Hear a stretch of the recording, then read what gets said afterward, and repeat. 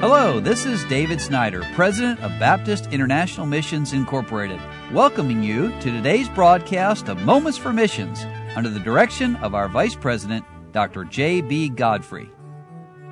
Earlier this year, it was my great privilege and joy to preach a missions conference at Woodlawn Baptist Church in Bowie, Maryland. And from that church, Chad and Cynthia Pape are sent out as missionaries with BIMI down in Dominican Republic. There are other missionaries sent out of that great church as well. The Papes are doing a wonderful job. They're a young family, and their children are some of them teenagers, and of course, working alongside Mom and Dad. And they write, "We send you warm greetings from Nagua." As I'm sure many of you are wrapping up summer events and looking forward to the fall, we are as well. We just finished a great lineup of activities at church with several church groups who came to help us. At the end of June, a supporting church of the Polancos came for a few days to help us hold a 3-on-3 basketball tournament. We had almost 40 teens from the neighborhood show up to participate. And during the break, Brother Jeff, Polanco that is, gave the plan of salvation, and several raised their hands for salvation. The group also helped us with some needed work at the church building, and we appreciate Gospel Truth Baptist Church and Pastor Johns for coming to help in this work. And then July was jam-packed with events as well. We had a group from Cornerstone Baptist Church in Missouri City, Texas, come and help us with our Vacation Bible School here in Nagua. We planned for about 30 children each evening for the 3 days of Vacation Bible School taking place in our driveway. But on the first evening, 58 kids showed up with 3 decisions for Christ. The second evening, we had 84 and 4 more decisions. And on the last evening, there were 105 children, 10 teams, and 4 moms came out. Brother Jeff preached the first and the last service, and I preached the second.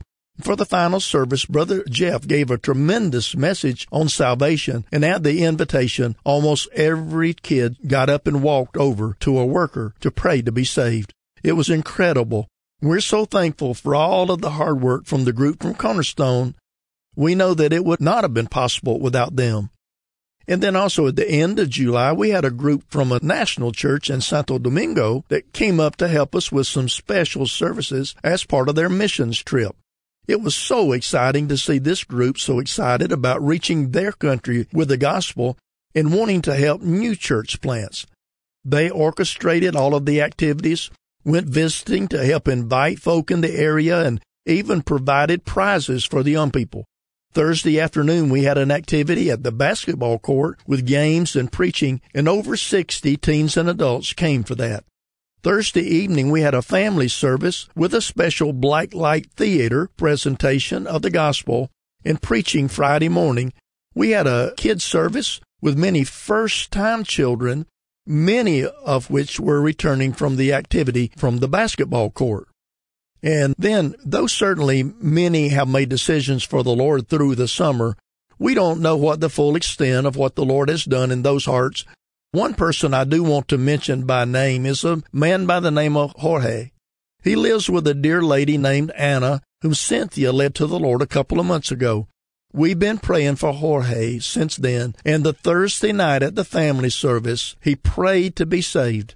We're excited to see his desire to grow in the Lord.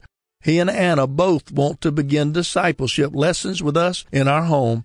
We've been talking to them about baptism and are praying that they will be our first family baptized at the church. Please be in prayer for this family as they grow in their faith. Well, it's exciting to hear about all the activities that are going on there in the DR, and not only in the Dominican Republic, but around the world as the gospel of Christ is preached to people who need it. You've been listening to Moments for Missions. For further information, please write to BIMI, P.O. Box 9, Harrison, Tennessee 37341, or call us at 423-344-5050. Or you can visit us online at www.bimi.org. Until next time, may the Lord richly bless you.